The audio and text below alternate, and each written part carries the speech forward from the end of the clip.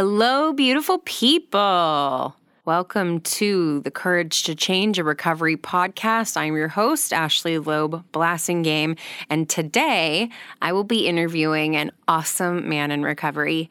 Dave grew up in Anaheim, California. His father left when he was 2, and they met again when he was 30. He was raised by his mother and stepfather, who were, as he describes, hippie bikers, and his stepdad was often confused with ZZ Top. Dave has 24 years of sobriety after getting sober at 22. His best friend committed suicide the same day Dave found out that he had been sleeping with his wife. Through all of this, he did not pick up a drink or a drug and has been able to build a beautiful, sober life. We are so excited to have him here today to share his story. All right, episode 6, let's do this.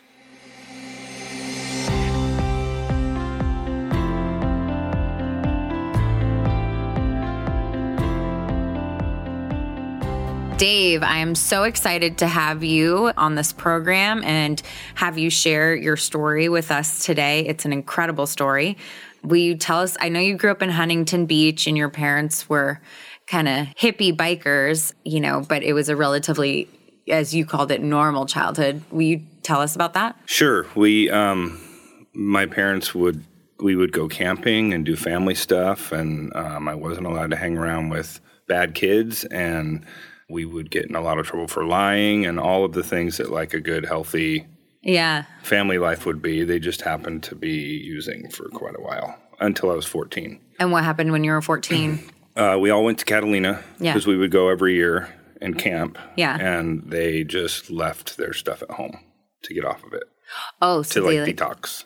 So back up with me. What, when you say, what was life like with parents that were, hippie bikers? Well, they were, my dad, people would ask my dad if he was in ZZ Top, so that gives you an idea of what he looks like, right? And like I said, they really were great parents. Yeah. It's just that they used drugs, not really a lot of alcohol, but mostly drugs through the 60s and 70s, and I think it just lingered for a while. Did you know? Were you a little kid going, okay, I know? I don't remember, but my mom had told me that I had seen a couple of things, like a plate before with a bunch of stuff on it, and I just had she got worried, and then I never acknowledged it. But there's big blind spots in my childhood that I don't remember. Probably 80% I don't remember. 80%? Yeah, wow. I don't know why, yeah. I think it might be just that being an alcoholic and focused on feeling good. Yeah. With ADD in there too, that maybe I was so driven towards I remember thinking, what am I going to do next that's fun? And focusing on the next class, who's in it that I get to see, and the next thing, and I'd get real uncomfortable if I didn't have something fun planned at some point. And I think I was, so I think I just, all of those types of things I remember, but all of the in between stuff I really don't. And I think maybe it just didn't stay in my head consciously, because it wasn't something I was excited about or something. But so to back up, we would go, I think, around 7 or 8 years old. So actually, let me back up a little bit further. So my biological father left when I was 2. Okay. And then my stepdad came into my life, I think, when I was 7. Okay. And he's my dad today. He's awesome. I did meet my biological father at 30. Do you know why he left? I think it was just a tumultuous situation, and at some point he felt like it was better off not being in my life. I mean, I talked to him a little bit about that, and he said, when I did meet him, that was the reasoning. Yeah. And so I'm not in contact with him today, but... What do you think about that? It was, so what happened was a friend of mine, his mom worked for the district attorney's office, and she was closing out old child support cases. Right. And she saw my name. And there was addresses and letters that he had written about child support. And so she told my friend, hey, I'm not really supposed to do this, but if Dave wants the address, then you can contact him. Yeah. So it wasn't something you were even looking for. No. But growing up, there would be that show Phil Donahue or whatever on, and they're reunite families, parents with their sons or fathers with their sons, and I'd get emotional. So I know that it was there. Yeah, it was there. So my parents, I ended up writing him a letter, and he wrote back. And the weird thing is, without me even knowing it, like I had an idea in my head of what he looked like, and you've never seen a picture of him? Just from 1972, right. And so I was thinking, like, I just imagined him a certain way, and then I was thinking maybe he's sober. What if he's sober? Like, you hear stories about, like, all of a sudden the dad ends up being sober in a 12-step program also. And so sort of had that idea going on without even really consciously thinking about it. And then I met him, and it didn't turn out that way. And so, good guy, but I don't keep in touch with them. Yeah. But the interesting thing is that, going through the 12 steps, I got rid of the resentment that I had early on. Yeah. That I reconciled that he was doing the best that he could. Right. I was okay with that. Right. And then once I did go through that whole process, I realized that that there was closure that I didn't even know I needed. And I never wondered about it again. It was I didn't even realize that I was wondering that much and had like these open things in my mind. And, like I said, I have a great relationship with my stepdad, who's my dad. He's awesome. Yeah. That's cool. That's, the universe providing for you what you can, doing for you what you can't do for yourself. It's awesome. So he left when you were a kid. Your stepdad came into your life at 7. Mm-hmm. What was going on then? So we would, I think around 8 years old, he always had Harleys, and so we would go out to Cook's Corner in Trabuco Canyon Biker Bar, and I'd played pinball, and my brother would shoot pool, and then I'd go to sleep in the booth, and they would hang out, and then sometimes all of the bikers would come back to our house all night. And then I'd wake up in the morning, and they would still be playing like Uno and dice from all night. And I didn't know what they were doing, but obviously they were wide awake for a reason. There were some uppers involved. Yeah.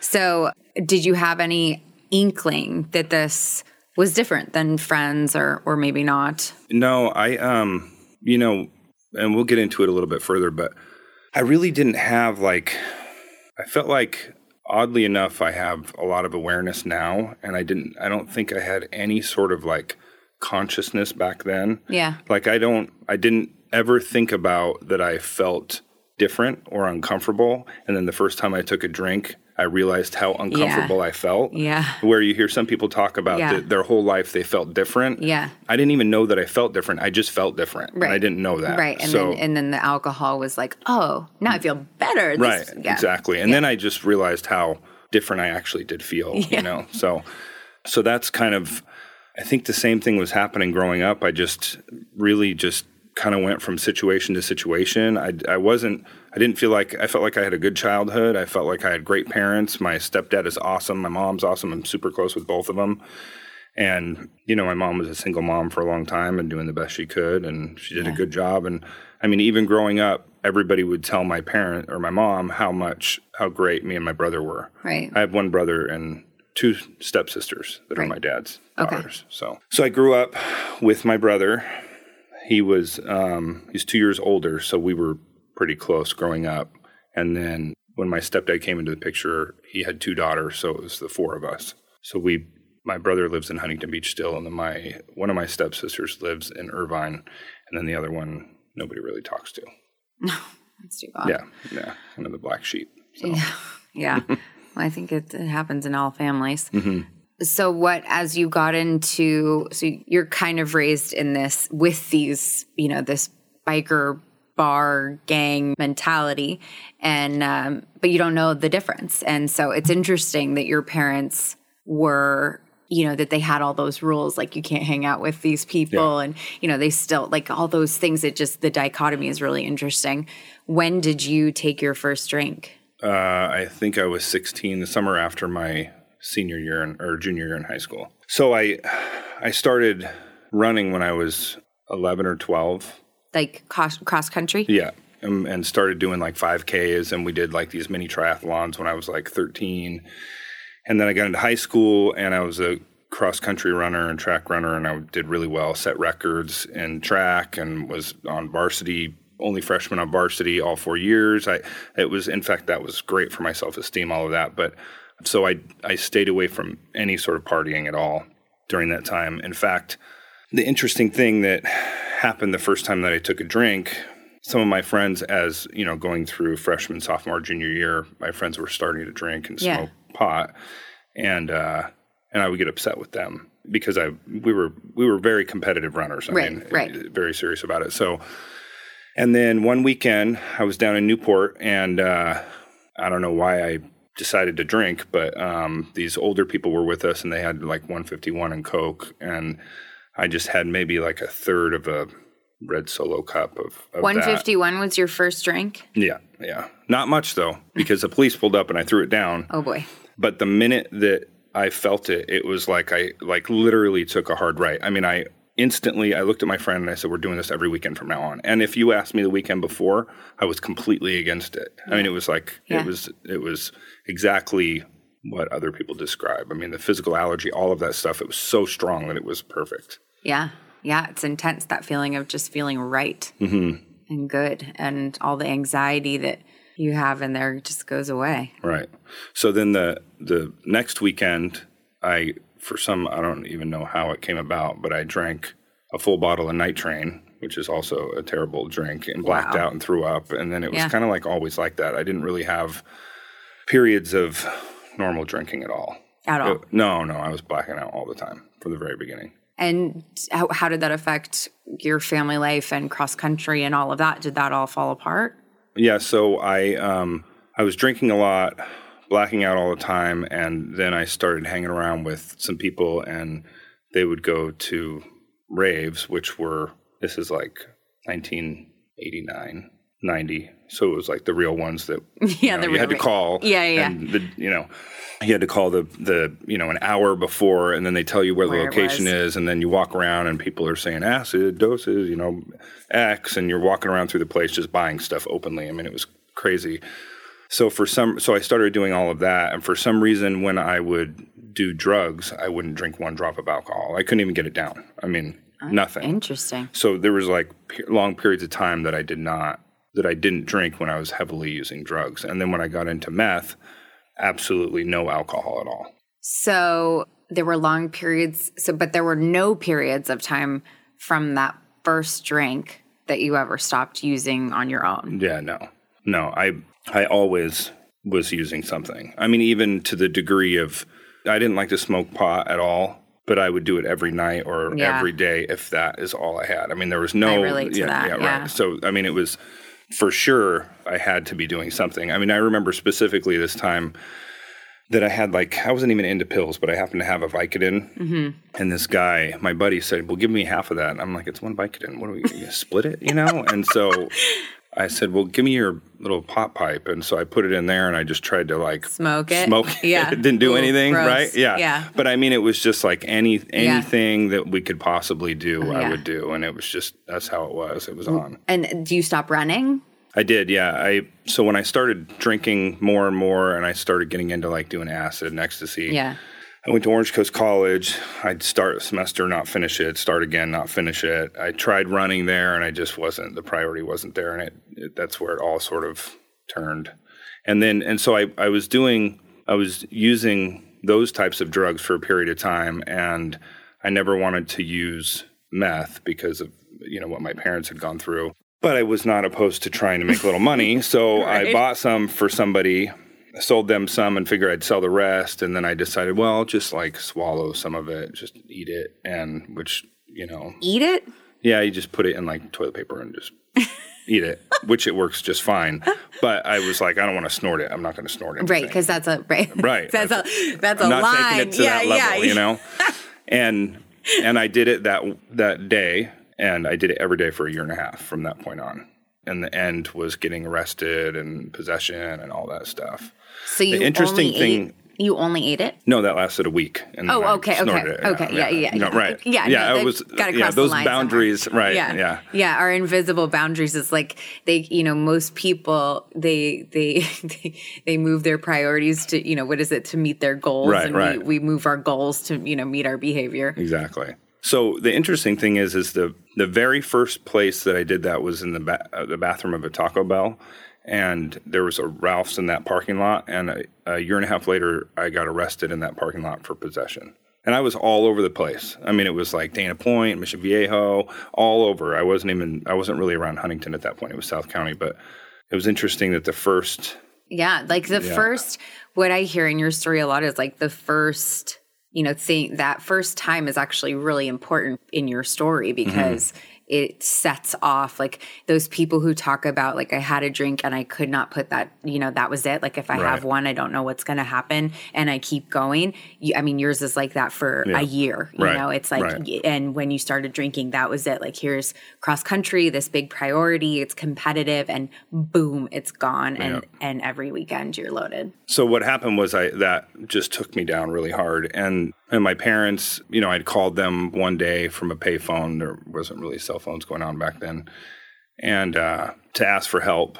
They didn't answer. So I fell asleep at this girl's house her mom called my parents. And so I woke up to them standing there and I took off, like, even though I was asking for help earlier, I'm like, I don't know, I'm out of here, Moment of clarity is gone. Right. And so I ended up going with them. They said, listen, there's a place called Hogue that you can go to for treatment.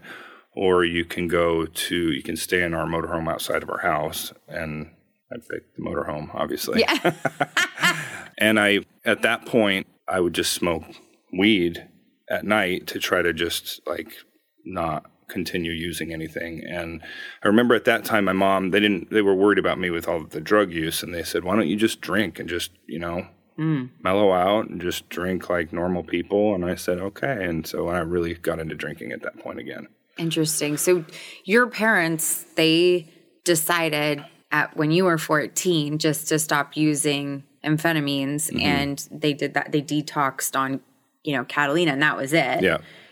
Was their drinking intense after that? And do you think they had any understanding of addiction? They did not drink a lot when I was growing up. I never noticed it. Yeah. And actually my mom stopped drinking, I think maybe like 8 or 10 years ago now. Oh, okay. And she said that she was an alcoholic and she needed to stop. And I was surprised, actually. Interesting. I think I saw her drunk twice ever.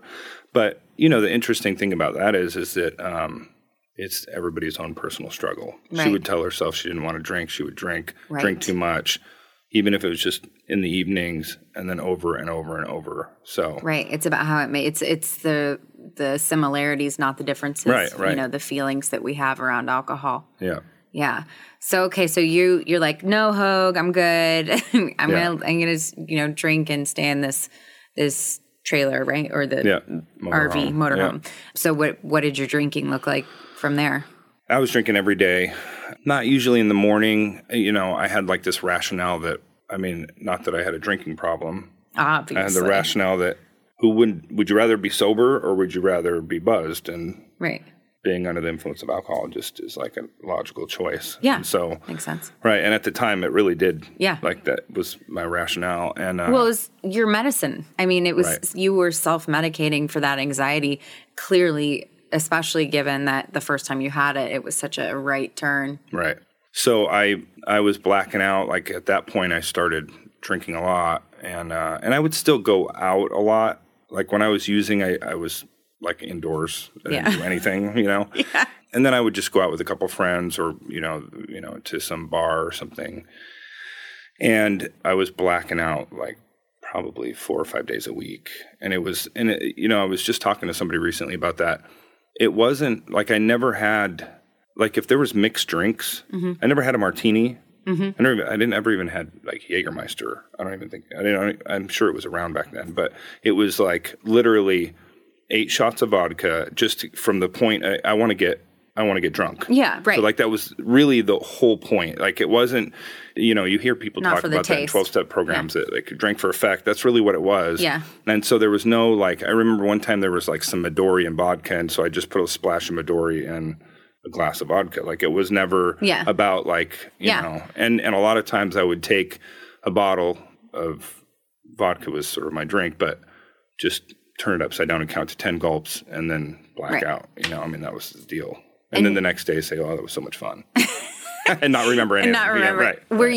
Was there any piece of you that was like, maybe this isn't normal or this might be a problem? Any piece of you that questioned this lifestyle? Nothing at that point. The drugs, yes. But not the drinking. Right, not the drinking. The drugs, I just felt like, it was obvious. I would like wake up and tell myself, because if you're doing meth long enough, you're sleeping and you're eating and all that stuff. So I would wake up and tell myself, I don't want to do it today. And then the bell would go off and 30 minutes later, I'm doing it. And over and over and over and over and over. And just not, my skin just looked gray and I'd cut myself and I wouldn't heal for 3 weeks. And I just was not, it was clear that I was like strung out.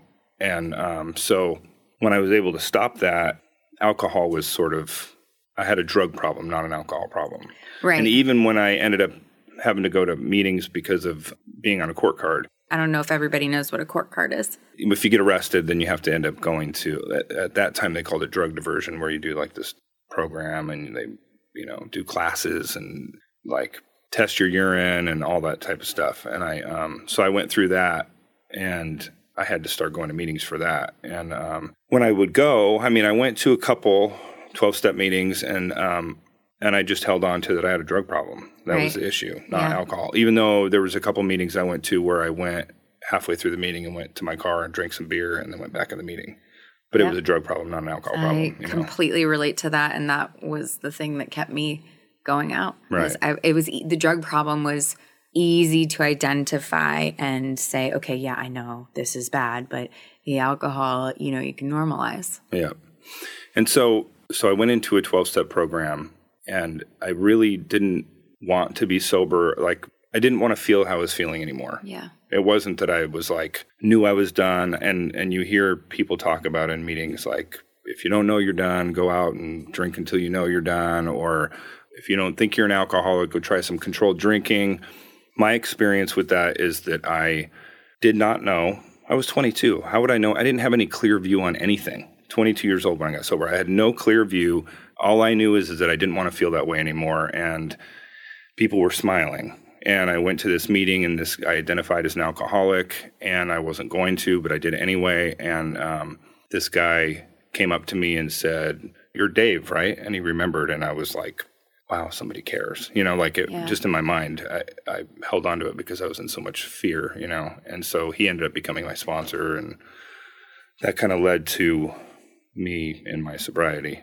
So you were 22 at this time. You went to meetings for the drug problem and on a court card, and then you were kind of running out and you would have a drink in the car kind of deal.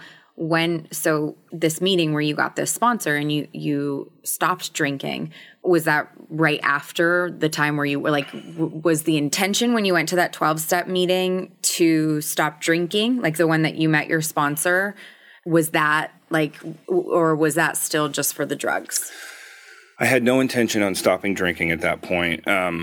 In fact, I got his number and I talked to him a little bit. He was this old punk rock guy, and they played in a band. And I went actually to this place in Costa Mesa that's closed down now. And I saw, I don't know if you ever heard of Gas Huffer, but I went to see Gas Huffer band, and I blacked out. But I remember seeing him there, and I remember I had blacked out. And then the next day, I'm sure it was like a strategic move. The next day he called me and he said, "Hey, why don't you come to a meeting?" And I said, "Okay, sure." Yeah.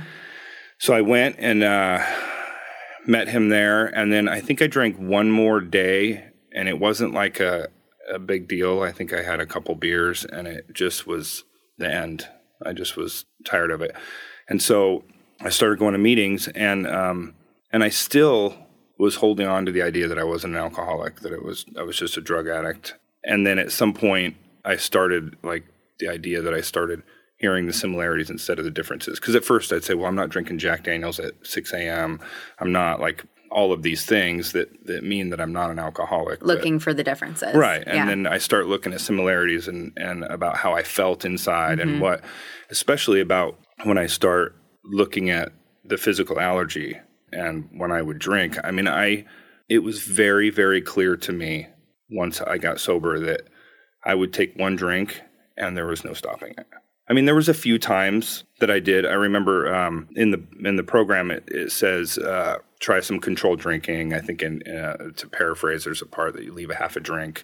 And so I remember I had gone to this bar and I drank. Of course, I had a couple drinks first with the plan to leave a half. Right. And I drank half of it, and then I put the half down, and then I'm like, okay, I'm walking away. I'm not going to drink the half. Just walk away. I don't have a problem. And it was like, really that much effort to leave a half a beer? That's not the idea. The idea is just leave it like you don't care. You know what I mean? Where mine was like this whole production to leave the half, you know? So you got to say there's a farewell ceremony, exactly. Writing letters. Yeah. I mean, there's a saying, that goes, the great obsession of every alcoholic is that they can drink like a normal drinker. And can you control and enjoy your drinking at the same time? So that was something that I learned. It was like, can you control and enjoy your drinking together? I can control it or I can enjoy it. And the control is like a joke. And like, it's like how you described it, where you're like backing away, it's this whole ordeal. Like to control it isn't just like trying to wrestle, a monster. And then enjoying it has zero control. And I don't know if you felt like, if that's hindsight that you noticed that, or if you can remember trying to. So I remember I had a boyfriend who, you'll appreciate this. So we tried to fix each other, and we both had serious drug problems and everything problems.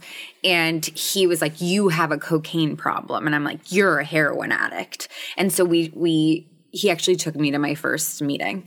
And that was the first time I ever tried to stop doing anything. And I really thought I could stop. I didn't realize that it was going to be this big, this big production. Sure. And so I was truly surprised when I was doing it to try to prove to somebody that I didn't have a problem. Right. And then my rationale was when it became clear that this was very difficult, was like, well, I don't want to quit anyway. Like, this is stupid. Why am I trying to prove myself? I don't need to prove, to him, blah, blah. And I mean, there was definitely, I was, the first time I figured that out was like, someone else had to prompt that. Yeah. Yeah. Cause I didn't have, I felt like looking back, my mind just went 150 miles an hour all the time. Yeah. All the time. And I do remember one time I was smoking meth, and I was with this girlfriend at the time, and she looked at me and she like kind of disgusted, and she's like, "Don't you think you've smoked that too much?" And I instantly threw it down and broke the pipe. And then she walked away, and then I got another pipe out of my pocket. But it was interesting. I was like, wow, that was really defensive. I did notice like that I was really defensive about it. Yeah. Just for like a second, and then kind of moved on from it. But like I said, it became apparent that I had a real drug problem. Right. It's just the alcohol I was trying to hold on to. I see a lot of people they switch from one to another, and from one substance to another. And alcohol tends to be the one where if someone has a drug problem and they stop doing that drug, I'm just smoking weed now. I'm just drinking now. And for some people, they manage, and that's totally fine. But then you have the other, percentage of people where they're just switching addictions. And that kind of sounds like what happened with you. For sure. So I ended up deciding that I wanted to stop drinking. Right. And even at that point, like I would go hang out in my sponsor's garage. They played in a punk band, and they would practice in the garage, and I'd go in there and I was really just, I didn't realize it at the time, but I was just full of fear constantly. I mean, like I can't describe how much fear I was in all the time. And I had no friends because everybody was drinking and using. So I stopped talking to everybody. Yeah. And I just started hanging out with them a little bit. And, my mind's going a million miles an hour. I mean, I remember one time this guy, Jeff, was the lead guitarist in this band. And I'm sitting there, and I don't know if this is like an obsessive compulsive thing, that component of my personality, if it's just the ism or what it is. But I would just have these weird impulses, like as they're practicing, to like smack his hand off the guitar. Sitting there by myself, like what, like just... It's called an intrusive thought. Is that what it is? Yeah, they're called intrusive thoughts. Yeah, but it was weird because I just remember feeling like I was kind of crazy. Yeah, I get that. Yeah. So I was like, I would go into a meeting and not make eye contact with anybody. I would sit down, they'd pass out the reading, and I would just make sure that they did not look at me to read, because I could not imagine having to do that in the group. But in high school, I was like the kind of person that considered taking a 0 before an oral report every single time. I was just, my face would turn bright red. I was so embarrassed. It was like an ordeal to even do that. Right. And so I was just all of that fear was, I just felt like everything was going 150 miles an hour and super, super loud. So I remember I was going to this meeting and I said that, I told myself I need to share at some point. And so for like 2 months straight, I would plan on it and plan on it and plan on it. And then finally one night it was like dark in the meeting and I shared, for probably like 40 seconds or something. And I finished and that was it. And then for the whole rest of my first year of sobriety, I didn't share. I mean, it was like, just to describe like how fearful I was all the time. Yeah. So at that time, at 60 days sober, my sponsor was dating somebody and she was friends with this girl and they introduced us. And so I met my now ex-wife when I had 60 days sober.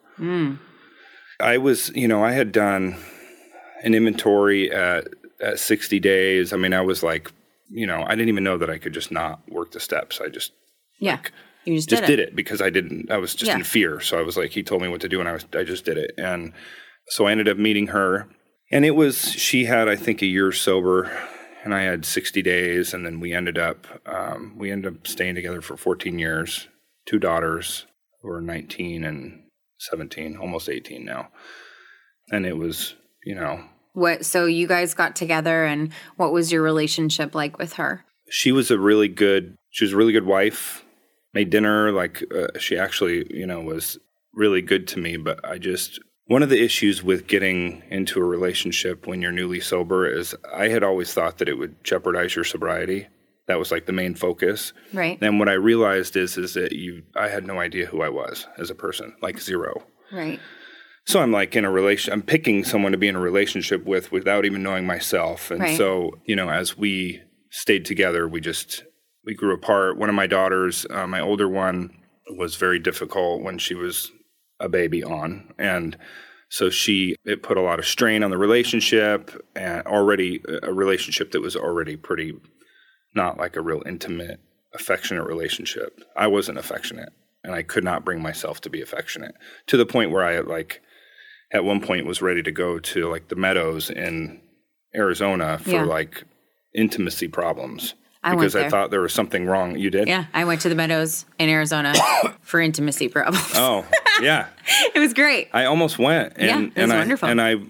Because I remember she had bought me a books on it, and I'm thinking, what happened? Because I had this weird vision of something that might have happened to me when I was young, and I just was like, something's off. And unfortunately, I wasn't in love with her, and I didn't know that. Yeah. I just couldn't know that. I didn't even know what that was. When do you think that happened? When do you think you fell out of love with her? I mean, I had 60 days sober. Mm-hmm. She had a year. Yeah. And for a long time in my sobriety, I did not really know who I was. Yeah. So I don't know that I ever was really in love with her, ever. Right. Just didn't know. You just didn't know. Right. Yeah, and that's you're trying to find yourself. I mean, you get sober and there's anesthetizing for all that other time, and you get sober, and then you're supposed to jump into being a functioning adult who's mature and all these things. So you haven't had you've been blacked out for all the other life lessons, maturing, growing that everybody else has gone through. But, you look like a grown 22-year-old man, not the young 16-year-old boy that you actually are emotionally from when you started drinking. Exactly. Yeah. So how did the relationship fall apart? Well, I was working out of town a lot, and the kids were getting a little bit older. And so what happened was I was just running amok with a friend of mine, my best friend at the time, and just doing stuff that any man with integrity wouldn't do if you're married, right? And what ended up happening was I finally had told her that I wanted a divorce, and it crushed her, and it was extremely stressful moment. And so I moved in with my best friend, and then he, 2 weeks into that, he called me one day and said, "Hey, I told her about everything you were doing, and I'm in love with her, and I'm sleeping with her." So that my best friend said that. So wait, so your best friend called you and said, "I've told her everything, I'm in love with her, and I've been sleeping with your wife." Right. After we got divorced, shortly after. Okay. Within a few days. Okay. Not divorced, split up. Split up, okay. Yeah. I, of course, lost my mind. And I don't even remember, it's such a blur, but there was like a few-day period where he was like making up some other stuff that wasn't true, just adding stuff in. And he worked for me at the time. And so she kind of realized that he was as much of a scumbag as I was at the time. So he left, and he went down to my shop, and I went down there with her. And I walked into my warehouse and my business, and he walked out, and we were like nose to nose. And he was holding this truck tie down, like the ratchet tie downs. And I just told him he needed to leave. No, I didn't really say it that way. I said it much worse. Told him he needed to leave. Yeah. Don't ever come around me or my kids or anything. And she said, I think he might hurt himself. And I said, I don't care. And it's like the cleaned up version of all of it. And so he walked out the back of my warehouse. And, I was pretty angry, but I didn't want him to do something stupid. And so I called his ex and said, hey, just call the police so they'll 5150 him if he's going to do something, And then like an hour later, we got a phone call from the sheriff saying that they have identified a body hanging, and he went up behind my shop and hung himself. That's why he had the truck tied down. So that was like, that whole experience was, I can't even describe how bizarre it was. I mean, even to the point of me sitting in the apartment that I moved into, and his mom there, and his mom was like a bad drug addict, and she's screaming, and then his ex was there, and all these people are crying, and I'm still angry at him. Right. So it was just a really, really bizarre situation. It goes without saying, but I'm really sorry that happened. What was going on for you when you got that phone call? It just was sort of a shocking, I don't even really remember too clearly, to be honest. There was a few things that transpired. He was obviously mentally ill because he had called his old best friend's wife and told her that he was in love with her. So there was a number of other things too that came out that was really bizarre. He just looked really unwell. Yeah. And so what that did was that, like, all of the secrets were out. It like completely purged everything. Like, there was no more secrets in the relationship. So we unfiled for divorce, and we stayed together for 3 more years. Wow. Yeah. So it was so traumatic that nobody could even really relate to. I mean, we both went through something that was so bizarre. Right. So you kind of needed each other at that point because no one else understood. We almost bonded over it. Yeah. Really, in a odd way. No, you did. It's trauma bond. That's what it's called. That's incredible in a very literal sense. How did you stay sober through something like that? Oddly enough, there wasn't one single time that I thought about drinking. I don't know if it's like the foundation that I had in recovery, or if it was because I worked through the steps early. And at that point, I continued doing the steps again. And I don't know if it just was that really just is not an option. I mean, I just had a conversation with somebody in this group online that people say, like, I'm part of the No Matter What club. Yeah. And for some reason, people get stuck on that. They get stuck that means that you don't do anything else. You just won't drink no matter what. Which right. The 12 steps right. and the program tell you that is not what will give you relief. Right. That's working abstinence. The 12 steps is what gives you relief. My view on it, and it seems like it would be, I've never heard anybody say, I'm part of the No Matter What club and I don't do anything else for my sobriety. Yeah. Yeah. They're not implying that is the only thing they do. Right. And for the people who are listening who don't know what we're talking about, the No Matter What club it's a saying. I have no idea if it's specific to, Southern California 12-step, but it means it's the saying that, like, I don't drink or use no matter what, like, no matter what, period, end of story. And so we're sort of talking about that as that doesn't mean that that's the only thing you do, that you show up and participate in recovery and don't drink no matter what. Like it's a whole process. It's not just the abstinence piece. Right. The point of it behind it, from what, how I see it anyway, is that it is not an option, no matter how painful it gets. And what that means, and that's sort of probably where my head was at. Yeah. That was not an option. But it meant that I had to, one of the greatest things that I've been able to do for my sobriety is to be vulnerable with at least a few people, if not more. Yeah. A lot of people now, but in those earlier years, just to be more vulnerable and transparent with a few people, because when I was able to talk about it and get support from people, it took all the power out of it. I think we have a lot of people who deal with the topic of being upset with someone who kills themselves. What is it like to deal with grief with someone you are insanely angry at as well? And the anger really, after that moment, went away. I was no longer really, I was more like in shock that happened. I never took it on. I never thought, is it my fault? I never took any responsibility as far as like making it my fault. I mean, he made his own decision. And for whatever reason, and I'm not the kind of person that like, I can be the kind of person that beats myself up over everything like that, all the time, right? Like nobody needs to pull my covers. Like I've already thought about all those things and I beat myself up 100 times. So, I'm extremely aware of my defects. And I just recognize that decision that he made was a decision he made. Right. So, but the anger went out, like you didn't have a lot of lingering anger? No, I've spoken in front of groups before, and I never really got even sad about it. But when I've spoken about it, I have gotten emotional when I've talked about it. So there's something there, What do you think that is? Probably just simply that it was just super gnarly, really traumatic and sad for him that had to be the way that he goes. I mean, he had a baby the day before from somebody. Gosh. Yeah. So he made that decision the day after his child was born. They weren't together, but I mean, it's just obviously a sick person. Yeah. Yeah. So you and your ex-wife stayed together 3 more years. Right. And then what happened?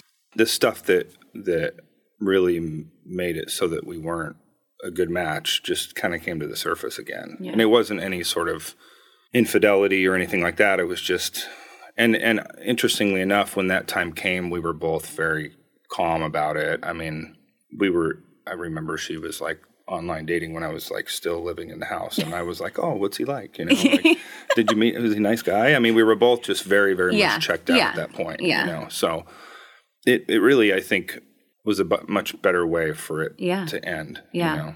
It hasn't always been, since then, it has been contentious often, but. So you, and how old were your kids at that time? I believe they were, I was just trying to remember this the other day. I believe they were around like 6 and almost 8. Okay. Right around there. How were they taking all of this? My younger one, who was much more reserved, just got really quiet. And my older one, who is not reserved, got really, really upset. Yeah. So that was, and for quite a while, she would share that was the worst day of her life. How did you handle? I've never talked to them about any of those types of issues. I don't know if their mom has. I mean, I heard my daughter mention something one time that gave me the impression that maybe something was said about my behavior, but I just said that, we weren't a good match for each other. Yeah. And really for me, moving on from that was that, especially being girls, I need to, I'm not saying it was her fault because it was just not a good match. Right. And if I couldn't be affectionate in the relationship and show love and affection, then what example are they getting? Right. Especially as girls, right? Right. As young women. So that became important to me, that to be like in a healthy example of a relationship for them. And how long were you sober at this time? I was probably like 14 years sober at that point, maybe 13, somewhere around there. So what's cool about that is that you had that foundation of recovery and you had done enough work so that when things fell apart, you had that stability already, around you, despite the other stuff. So what happened after you guys got divorced, and where did your life go from there? So shortly after that, I had decided that I didn't want to date any more sober women. That's the problem. Yeah, that's what I felt like there was room for one nightmare. I'm the nightmare. We don't need two. So I just wanted to date a normie is what we call them, in the sober community. And so I met somebody at the gym, and this started a chapter that was probably equally, if not more difficult in my sobriety, because she liked to drink, but she didn't like to drink the way I drank. And so, there was a lot of situations that would come up, like just some behavior issues and some dishonesty and stuff like that on her part. And through that whole process, she ended up getting sober at one point, but she just continued drinking and negotiating about, we went to this counselor, and the counselor said, well, why don't you just have 2 drinks? And she said, how about 3? And they said, well, 2 would probably be good, because they had determined that past 2, it could easily get out of control. And, then I'd watch her drink like 5 and say she only had 2. So you're dating an alcoholic. Mm-hmm.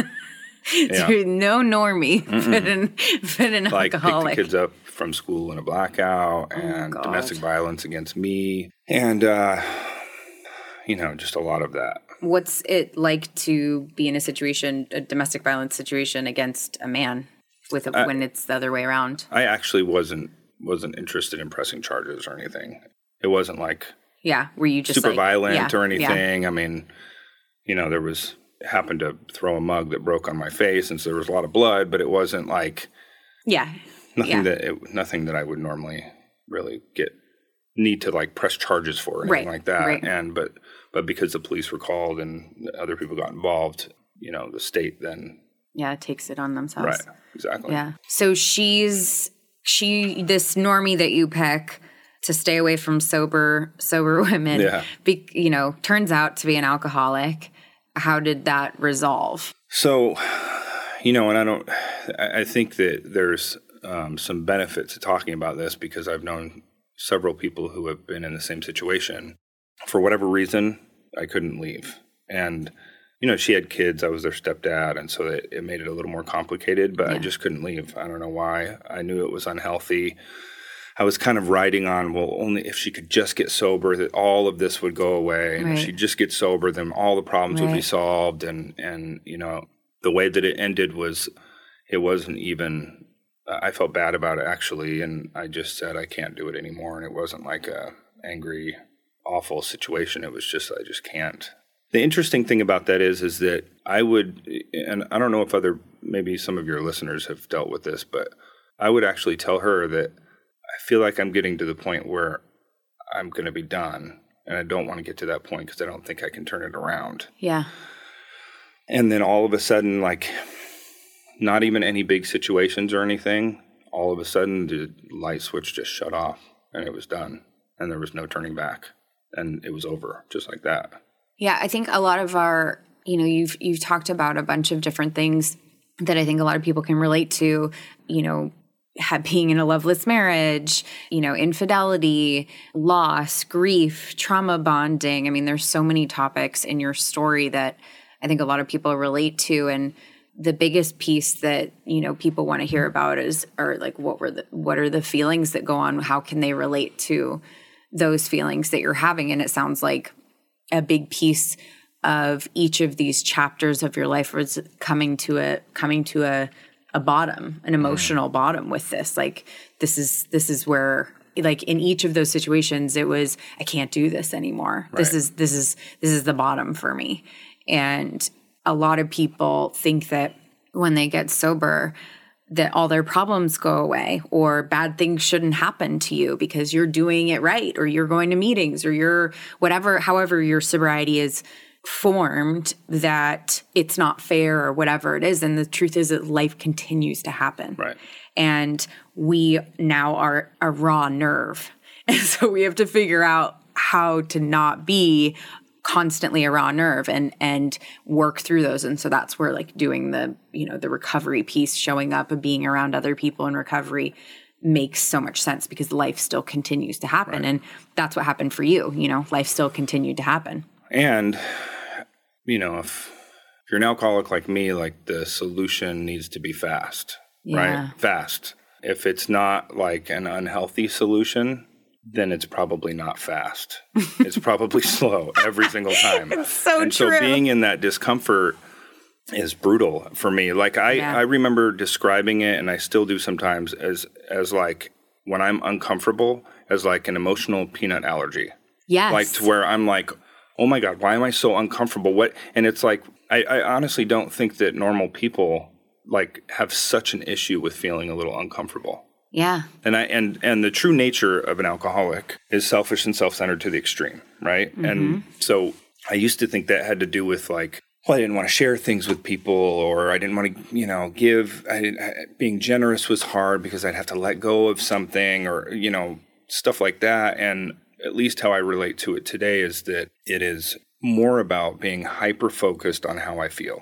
Yeah. In every single situation, feel good, feel bad. And so for a long time, like if I'm uncomfortable, I'm hyper-focused on it, and I cannot stay in that place.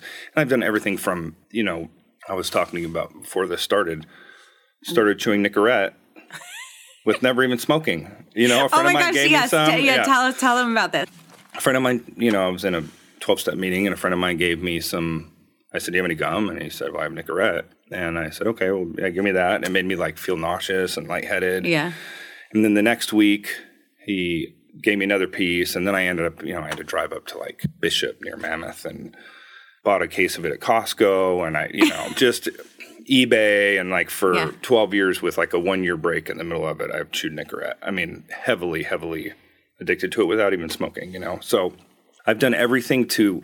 When you got really into motorcycles too, right? Mm-hmm, right. So, and really, a lot of that stuff, what I've noticed about myself, I don't know that this is true for everybody, but part of me, this might sound odd, but I don't want to get too good. Like I like having a dark side. Yeah. And so this could be true. This could not be true. It could resolve itself in 5 years or 10 years or the longer. Right. You reserve the right to change your mind. Sure. Yes.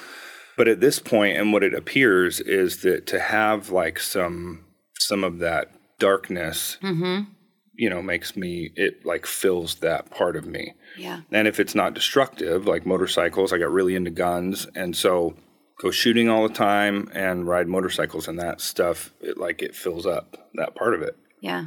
And it's not destructive. I really relate to that. I was talking to a friend about that just the other day, and especially for me as I've gotten older, the difficulty of aging, and for me, like driving a minivan and having the car seats, and the weight and the aging, and just like the whole thing is really hard. Like it doesn't satisfy that dark piece of my personality, and yet I've become this person who that doesn't have a really good place in my life, particularly in this chapter. And, it's a real part, like that real piece of the need. I was talking to a friend of mine, I says, sometimes I just want to go like tattoo my whole face, I totally, Mike Tyson, like, I don't get it. But like, then at the same time, I kind of do get it. Like sometimes it's kind of those intrusive thoughts. Like sometimes I just want to like, go streaking through the streets, just like whatever. Often, my thing that I visualize without even thinking about it, it's almost like a subconscious like little tape that plays, is like doing like 130 on my Harley out in the desert and shooting my gun off of my Harley. And and it's just like a fire inside that I feel like I need to do it. And it's usually like when I'm at the gym working out or I'm feeling good, but I just feel like I want to just be rage. You want to rage, you want to rage. I mean, I used to go to, I love heavy metal, like love. I'm crazy 90s heavy metal. And, I'll be in the minivan blasting Metallica and like, just visualizing a whole other scenario, my life when I used to go to mosh pits and get in fist fights. And it was just like, sometimes you just want to like, someone was, there was like a teacher that was mean to, one of my boys. And, I was like, I'm going to, let's go. We're going to find this. Yeah. It's just like that piece of you just comes out. And that was the piece of me that ran my life, but when I was using, and now I have to find new ways to interact with it and still say like, that's a piece of me that's like, oh, you're so uncool. Right. Look at this, your life. Oh my God, this is where sexy went to die. Yeah. And I mean, at the same time, the other half of that is like appreciating like the calm and the mellow, because that part, I mean, I remember I had this Jeep Wrangler and I had this tire cover and I painted on the back on the tire cover big, right? And I think how offensive. I'm listening to punk rock music super loud, pulling up next to people at light. Like I think, what if I pulled up next to somebody and my freaking daughter was in the car and some dude, I'd probably say something to him. Like, what an idiot, and at the time I was like, I don't care, but I can like appreciate now, like if I'm listening to music and my window's down and I have it loud and I pull up next to somebody, I'm like, oh, I don't want to offend them. And so I turn it down a little bit. Like I also enjoy that part, but I just don't want to get to the point where it's. Yeah, you're too good. Yeah, I really don't. I mean. I get that. Makes it more exciting. No, I totally. Yeah. I think you're safe. Yeah. I don't think it's going to happen. Right. But I mean, it's, you're right. Like the peace, I can slow down my mind, that mind going 150 miles an hour. I relate to that. There's like one thing, my Harley equivalent is, you're going to laugh. It's kind of embarrassing because it's not really Harley equivalent. But Bikram yoga. Okay, so Bikram yoga, it's a carpeted room. Right. They turn the heat up to like 110, 105, depending. Carpeted, okay? It's 90 minutes and like heaters, the full thing. And you're doing these poses and you sweat you're drenched when you come out of there, like drowned rat status. And when I'm in there, I honestly can only think about surviving. Like, I can't think about anything else. I can only think about, okay, I have 4 more poses and then I can get out of this hot room. Right. And or whatever it is. And as weird and like medieval torture as that sounds, what the piece for me is not having to engage in the psychotic, like massive babble that's going around in my head. Like it's just loud in there and it quiets it. And that's what drugs and alcohol did too. Right. Except maybe some of the uppers maybe turned that shit up. But, like it just, particularly alcohol and downers for me made that quiet, and learning how to find that in sobriety has been a whole other realm of things. And sometimes I have to learn to live with it being loud. Yeah. I can only imagine drinking now, how different it would be as an adult, like as a grown man, the set of problems that would come with that. Oh, yeah. Yeah, because you and I both got sober really young. Yeah. I was 19, you were 22. Right. Yeah. And so it'd be unimaginable. Unimaginable with kids and. Oh, yeah. And just credit. Yeah. Everything, honestly. Like, and the way that I drink, it's so bizarre, but it's so super, super clear, is that when alcohol hits me, like the physical allergy sets in where I like feel it. Mm-hmm. Any decision, it doesn't matter. I mean, I used to drive every single day, pretty much every single day when I would drink. I didn't want to drive, and then I would start drinking, and I would just grab my keys and go drive around. And you know what else is kind of odd is, so when I'm drinking, I'm not thinking things through. And so I would think, I'm going to go drive around, but if a cop gets behind me, as soon as I see him, I'll just turn. Yeah. That was the whole solution. Yeah. Just turn. It's like I pulled over. I just pulled over. Yeah. Yeah. But with that whole drinking, like liking to drive and you know, all of that stuff. And I think about even that, like I was drinking and driving all the time in blackouts. I'd get up in the morning and I had to go find my car and I had no idea how I got home, and then my car's there and somehow I parked it, and then I think my daughters are out driving on the road and I'll find out about somebody drinking and driving. Yeah, it's scary. Yeah, or in Mission Viejo they'll have like on Facebook they'll say like, hey, watch out, there's a sobriety checkpoint over on the street. And I'll usually comment and say, well, that's nice. Take a different street so you can murder my daughters when you're driving drunk. You know what I mean? Like, I get like very protective of that, Yeah, they're your daughters. Right. But we are experiencing what other people experienced when we were out there doing our thing. Mm-hmm. So take me from, so that, how did you, the sober relationship, 2 sober people, that didn't work out. The dating the normie who turns into an alcoholic, that didn't work out. Right. So kind of what was the recipe? I know today you have a beautiful relationship and a beautiful life. What was the recipe that, got it right this time? Or what did you find out that you needed to look at? So I dated for a couple of years after that, and a lot. Like, went out with a lot of people. And, one of the interesting thing that started happening was, like, because of my ex that was drinking, I would get to the point where if we're going somewhere, like, I would have anxiety about even wanting to go anywhere because I didn't know what was going to happen. And if she's going to drink too much, what's she going to do? Is she going to act different? Is she going to be talking to some guy? And, like, any of that stuff. And so when I was dating people after that situation, I would, I was open to dating somebody who drank. Right. Because in that other relationship, for a period of time, I was fine with it. Right. I mean, I would even sit at a bar and she'd order a martini and I'd order a Red Bull, no problem. Yeah. But after that, I would go out and, like, I would just notice, like, a little change in their voice, or maybe they would, like, become a little bit argumentative, and I just could not do it. Like, it became crystal clear that I needed to date somebody who was sober. Yeah. That was, and dating somebody who's sober when you're sober can be amazing. Yeah. If you're both pursuing a spiritual life, you have that in common, and, Yeah. So that's kind of where that went. And so what happened was, when I was in my marriage, and I think this is common for a lot of people, is that right after I got out of that marriage, I got into something that was some of the things that I didn't like about my marriage. The next person was the opposite. Yeah, yeah. And in my mind, I was like, wow, this is perfect. Right. I mean, I thought that, right? Yeah. And so when I got out of that relationship and I started dating a lot, I was finally in a place where I could say, well, and I had a bunch of, like, little 1 month, 2 month, 3 month little things that would go on, and I would just say, no, I can't do this.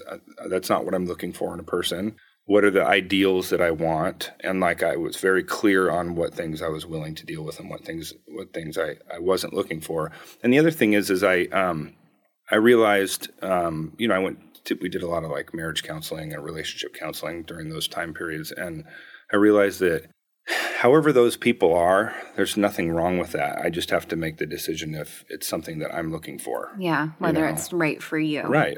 And so it wasn't like I would just end something with somebody because they weren't how I thought they should be. I just became very calm and clear about what I wasn't looking for. Yeah. What I was looking for. So, well, you realize that you're not going to change people. Right. You're not going to, when you enter into that relationship, you have to figure out whether or not you're okay with the person come as they are. Right. And my sponsor used to say, like, would you marry this person as they are today? Right. And if not, then no. Because in my mind, I was always interested in the person they were going to be in 5 years. Yeah. What their potential was. Right. Their potential. Oh, God, I'm queen potential. Right. Yeah. Yeah. But I mean, I think for the most part, that is a great way to, like, go into a situation. I think it's okay to have some expectations, because if you start dating somebody, you don't know them, right? Like, you don't really know them. Yeah. And so over a period of 1, 2, 3, 5 years, you start finding out more of who they are. You figure out what works and what doesn't. At that point, I think that it's very natural to voice, like, some needs that you're looking for that maybe aren't being met, or something that you don't like. For sure. But that doesn't mean that the person has to change it either. Right. Then you can make the decision to say, well, I either have to accept it or maybe this isn't right for me. Yeah. So it's nice to have, like, more of a passive approach to it instead of trying to strangle it in the direction that you want it to be. Yes. It's, like, exhausting. Yeah, it is exhausting. Yeah. What is your life like today? I'm engaged, getting married in 5 weeks, Congratulations. roughly. Thank you. I'm in the best relationship I've ever been in. And it's interesting because one of my biggest defects was, and I was told this, but I didn't really recognize it. But when there was a situation that would come up, there was an argument or something, or a disagreement, I wanted to talk about it. It's in my nature to like, let's talk about it.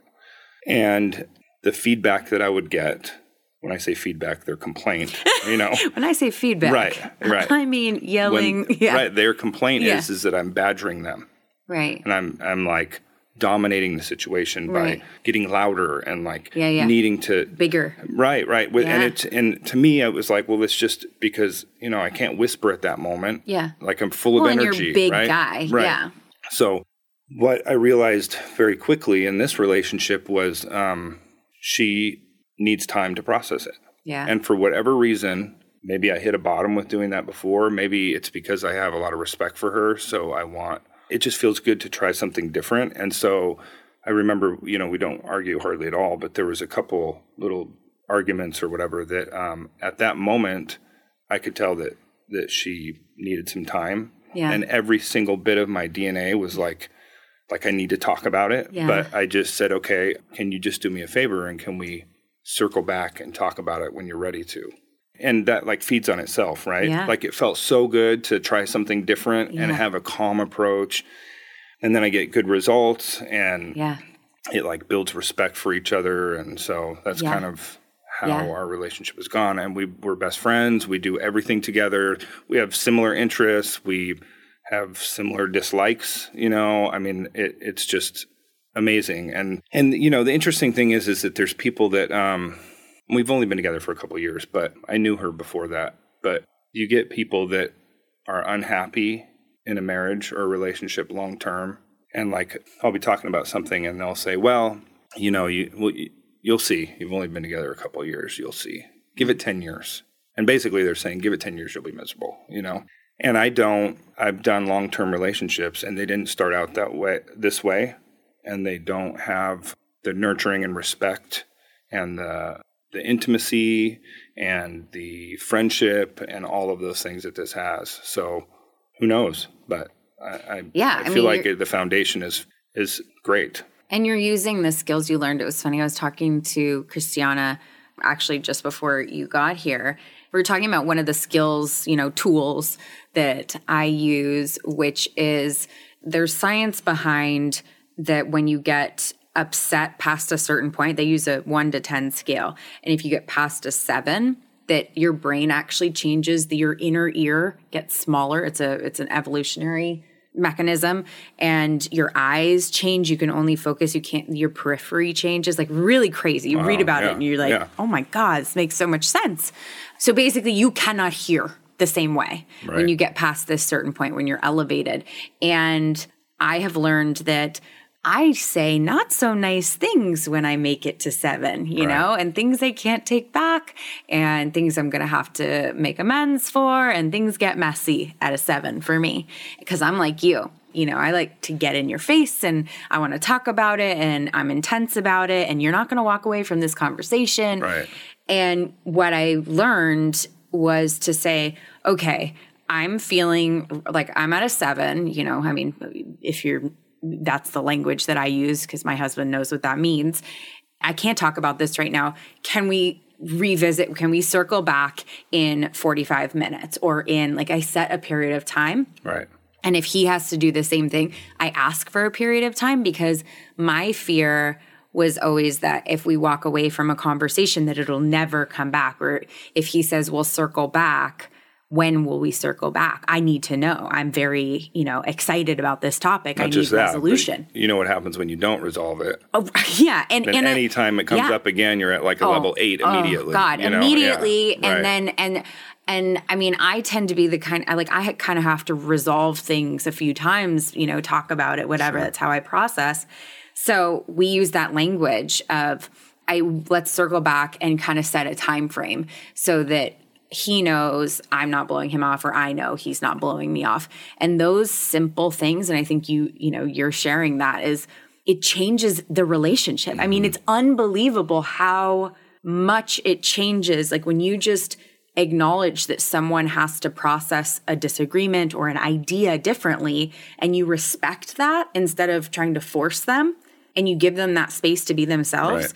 It's amazing how much better the relationship is. Well, and it can make me feel good for doing it because it's contrary action. Right. It makes them feel like you're respecting them. Like there's a lot of it's benefits. compromise. It's people talk about work and relationships, and this is the type of thing. Like, okay, I'm going to do something differently. I'm going to not try to change you. Mm-hmm. So there was another interesting tool that I had heard at some point, and then I started practicing. Where if I feel elevated at all inside, pause. No matter what. So when you say pause, do you mean pause voice and physically? Like, do you just literally stop moving? Well, and talking. Stop talking. Yeah. Or, or when I want to say something and I'm feeling that elevation, just don't. Just wait. And I would do that over and over and over. And what it does is I say very different things when I've calmed down. Yeah. So it just like gave me this tool, and anytime, it's just like getting sober, right? Like those tools come with just beating it into my mind over and over and over. I have to practice. And after the 100th time, it becomes somewhat instinctual to do that, right? And so just like practicing those things allow me to like wait, and then because I get, the other thing that happens is I get quiet. So like if I'm bothered about something or my feelings get hurt, if we get into discussion is where I would like become excited and my voice would raise. Otherwise, I'm like a sea anemone where I like back out, and many times, like I just did this inventory recently, and it was, the resentments, and some of the resentments, like it made me feel really crappy afterwards. I haven't met with my sponsor yet to go over it, but some of the things that were on there that made me feel crappy is like my insecurity. Yeah. My judgment towards other people. Yeah. Like it was all stuff that I'm resentful at myself for, because what will happen is I will voice some of those, like in my relationship. I'll say, hey, listen, you didn't do anything wrong here. I just want to let you know. Well, let me back up. I try not to let her know sometimes, but I am super obvious. Right. If there's like your face. It's impossible. Yeah. It's impossible. Like I cannot hide it, right? Like I'm not going to say anything, but my whole face says it all. Totally. And I'm thinking like, just process it. Just get over it. Get past the process. You don't need to bring up every crazy thing that comes in your mind, And so, but I just can't sometimes. And so then she's wondering like what's wrong. Right. Because she's really in touch with me. Right. Yeah. So I'll just say, listen, you didn't do anything wrong. I'm just feeling insecure about this situation. And by doing that, if I'm like a sea anemone and I like pull away, it's because I'm trying to hurry up and process it. So I don't have, it's not that I don't want to talk about it, but honestly, sometimes I don't, like I said, I don't need to bring everything up. Right. I mean, I can be, obsessive, compulsive, odd, weird thoughts. Tell me not to think of something, I'll think of it. I mean, it's like, it's just part of being alcoholic, I think. And so I don't want to talk about every little thing. Yeah. And it's not because I'm not willing to. I don't think it's in her best interest for me to. Right. I've learned that. Learned that. Like, hey, guess what? Every single, opinion or thought you have is not helpful. No, right. Yeah. Right. There's a level of honesty that is detrimental. Right. So that's sort of just having those discussions and not like doing things differently, and all of those things are just what I feel like is a foundation for a great relationship, And it's just, I don't know if it's getting older or if it's being sober for 24 years or if it's a combination of both, but it just is getting quieter. And it was really, really, really loud. And like when I was 22, when I got sober, like really, really loud. Everything was. Yeah. Why, I ask these questions to try to help, maybe someone will relate or hear something. Why do you still do the inventory, and what is that like? Why do you still write down your resentments and look for your part? What does that give you? Well, somewhat self-preservation. I don't want to continue being uncomfortable. So you found relief doing it? Right. It used to be that it wasn't out of good virtue at all. It was really literally so I didn't feel crazy. Yeah. And over time, that's sort of changed into wanting to grow. The whole thing with regrets and looking, I mean, I regret some of the harm that was caused in my marriage, but I don't regret my decisions and all of those experiences, because it's like that game Jenga, right? If I pull out those experiences, then maybe it all falls apart and I'm not the person that I am today, right? So I need to be grateful for those experiences. And the beautiful thing is that you like the person that you are today. Even in those moments where you're struggling to like that person, your life is dedicated to trying to like yourself. Right. And for me, that's also a big piece of my recovery is, just trying to love myself, just trying to like, and there's some days I do really well and there are some days not so much. And just, starting over and you've been able to do that through all the things. And it's just remarkable to me that, and I know you, in our community, and I know you do the work. Right. And I know you've worked really hard to be able to, quiet those tapes and change, pause and do all the things that you do. And what I love about recovery is that you take these, our viewers can't see you, but you're, tattooed up to your neck. And like you take these macho, hardened guys and they do emotional work and they can have like amazing, vibrant, vulnerable conversations. Right. And you don't get that anywhere, and especially for me as a sober woman, I expect that from men. So I have a hard time if I'm not getting that from somebody because I basically grew up in 12 steps. So, that is just such an amazing piece of the journey for me is being around people who can connect and particularly being around men who can connect. I noticed that when I was dating a lot and going out with non-sober people, and I think arrogance is like a really ugly character trait, so I'm always like hesitant to say anything that is like a compliment to myself because I feel like it's gross, but that's not what I mean by this. But I would be on these dates and there was several times where women would think we had like this amazing connection. Right. Yes. I mean, I'd be on the date for like 2 hours knowing that I'm not going to go on another date with them, but I enjoyed the company. Yeah. And it's because of being sober. Yeah. And learning how to communicate and becoming transparent. And in the sober community, that becomes the norm. Right. Really. Like, it's not that odd to be open and transparent, right? Yeah. But in the regular world, they're like, wow, this is amazing. And I just want to be like, well, I got it in this 12-step program. Yeah, totally. It was funny when we started the podcast and I was like, I don't know how this will do. We'll see. And people were just blown away, by the conversations. And what's funny is I have these conversations every day. For us, I think you and I have had this conversation in the parking lot, after a 12-step meeting. Like we've just connected, and that's a normal part of my life, and it's one of my favorite parts of my life. But I forget that it's remarkable and that people want to know or hear about it. And I have the same thing. Like people will think that I'm like their best friend or, whatever. Like there's this massive connection. I have that. I've had that exact experience actually more so with women and I didn't feel anything. Like I was just, I don't, not in a mean way, but just like, it's just like, I'm just getting to know you. Right. Yeah. So, I which brings it back to like, if you're sober and you're dating and you're married or begin a relationship with another sober person, the level of satisfaction and commonality with like spiritual growth. And, it just makes a big difference. Right. And like when I was dating like women who weren't sober, it was, you're only going to talk like so far. I'm not going to get deep into like spiritual conversations usually because it just isn't like a common thought for them, and that's okay.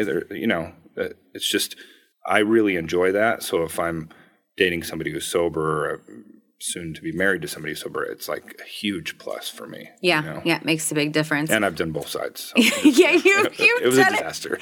Do you ever, with getting sober at 22, have you ever thought like maybe it was a phase or maybe I was young or any of those things creep back in for you? That's a very common thing. Obviously, that's why you would ask the question, right? It's super common for young people. Never. Never. Not one time. That's amazing. Because of the struggle that I've had with just doing normal things for a long time. I mean, it just reminds me that, I can tell you, we'll watch a movie, a show, and it'll flash on it literally a half a second, and she'll say, what kind of gun is that? And I'm like, oh, I think that was a SIG P226. Like, because I am just so obsessive about things. I get so into whatever I'm interested in. It's not normal. Like, it's, Yes. And I mean, it's good. I like it. But, and that's part of like funneling that stuff into the positive. Into something that fulfills that sort of darkness, but it's a positive thing, Yeah. So the crazy has reinforces it. I really appreciate that because there's been a lot of the struggle and the pain in my life that keeps me in check with that this is still alive and well. Like that imaginary fight that I have yesterday is another, this is alive and well. This is alive and well. This is something that I need to treat on a daily basis. Like, hey, if I'm having conversations like that, like what's that about? That's not actually a normal thing to go on for me anymore. Where's my self-esteem right now? What's going on with it? So it gives me that. And over the years, I can see in my behavior, how I need to, build up my defenses, so to speak, against a relapse. Right. And I know a lot of people who've had more smooth sailing, and I think it's easier to forget that this piece is still alive in us when you don't see it constantly. Right. And, being sober is one of those interesting things where we could list out all of the amazing things that it provides. This wonderful life, like just, on a spiritual level, good examples for our children, like they get to grow up in a sober home, all of those things. And we don't really have a choice.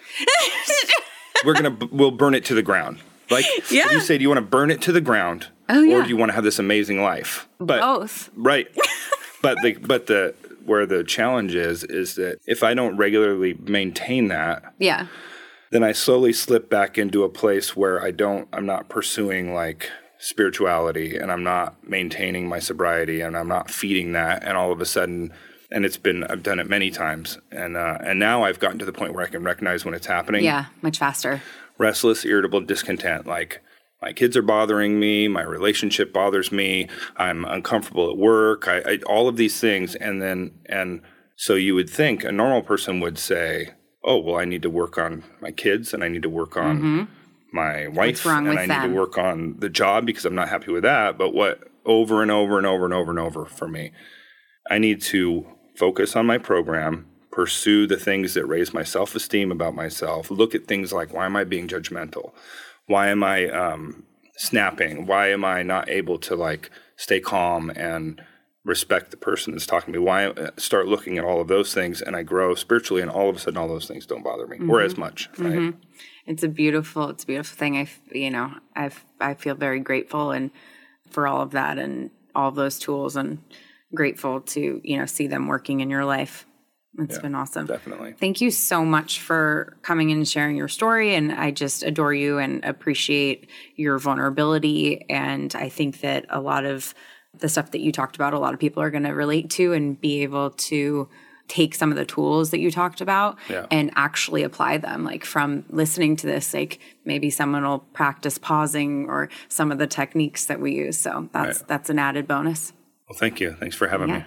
Absolutely. The Courage to Change, a recovery podcast, would like to thank our sponsor, Lion Rock Recovery, for their support. Lion Rock Recovery provides online substance abuse counseling where you can get help from the privacy of your own home. For more information, visit www.lionrockrecovery.com/podcast. Subscribe and join our podcast community to hear amazing stories of courage and transformation. We are so grateful to our listeners and hope that you will engage with us. Please email us comments, questions, anything you want to share with us, how this podcast has affected you. Our email address is podcast@lionrockrecovery.com. We want to hear from you.